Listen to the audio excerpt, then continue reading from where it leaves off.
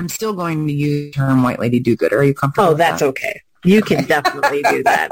White lady do-gooder to me has a different connotation than the nice white lady. Like, to me, the nice white lady, she is like the one who comes in thinking that she's doing all this good when in reality she's doing everything she can to like keep people of color down. Mm-hmm. But I have a smile on my face and I'll call you sweetheart.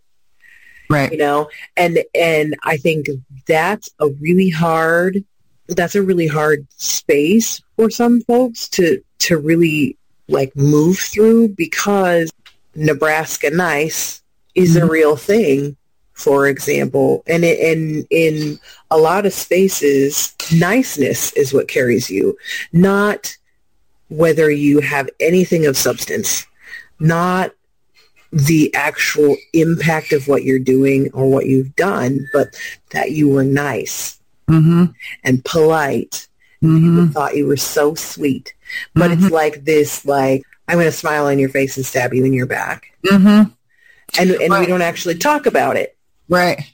Well, and what you're describing, we mentioned productive, right? And that being rooted in white supremacy. But what a lame ass yuck to be nice and productive are the two things that you get measured on. Right. In regards to promotion, to, or to whether you're a quality human being. You get Nebraska nice and you're productive paper pusher, then life is good. Oh my God. Hell no. Good.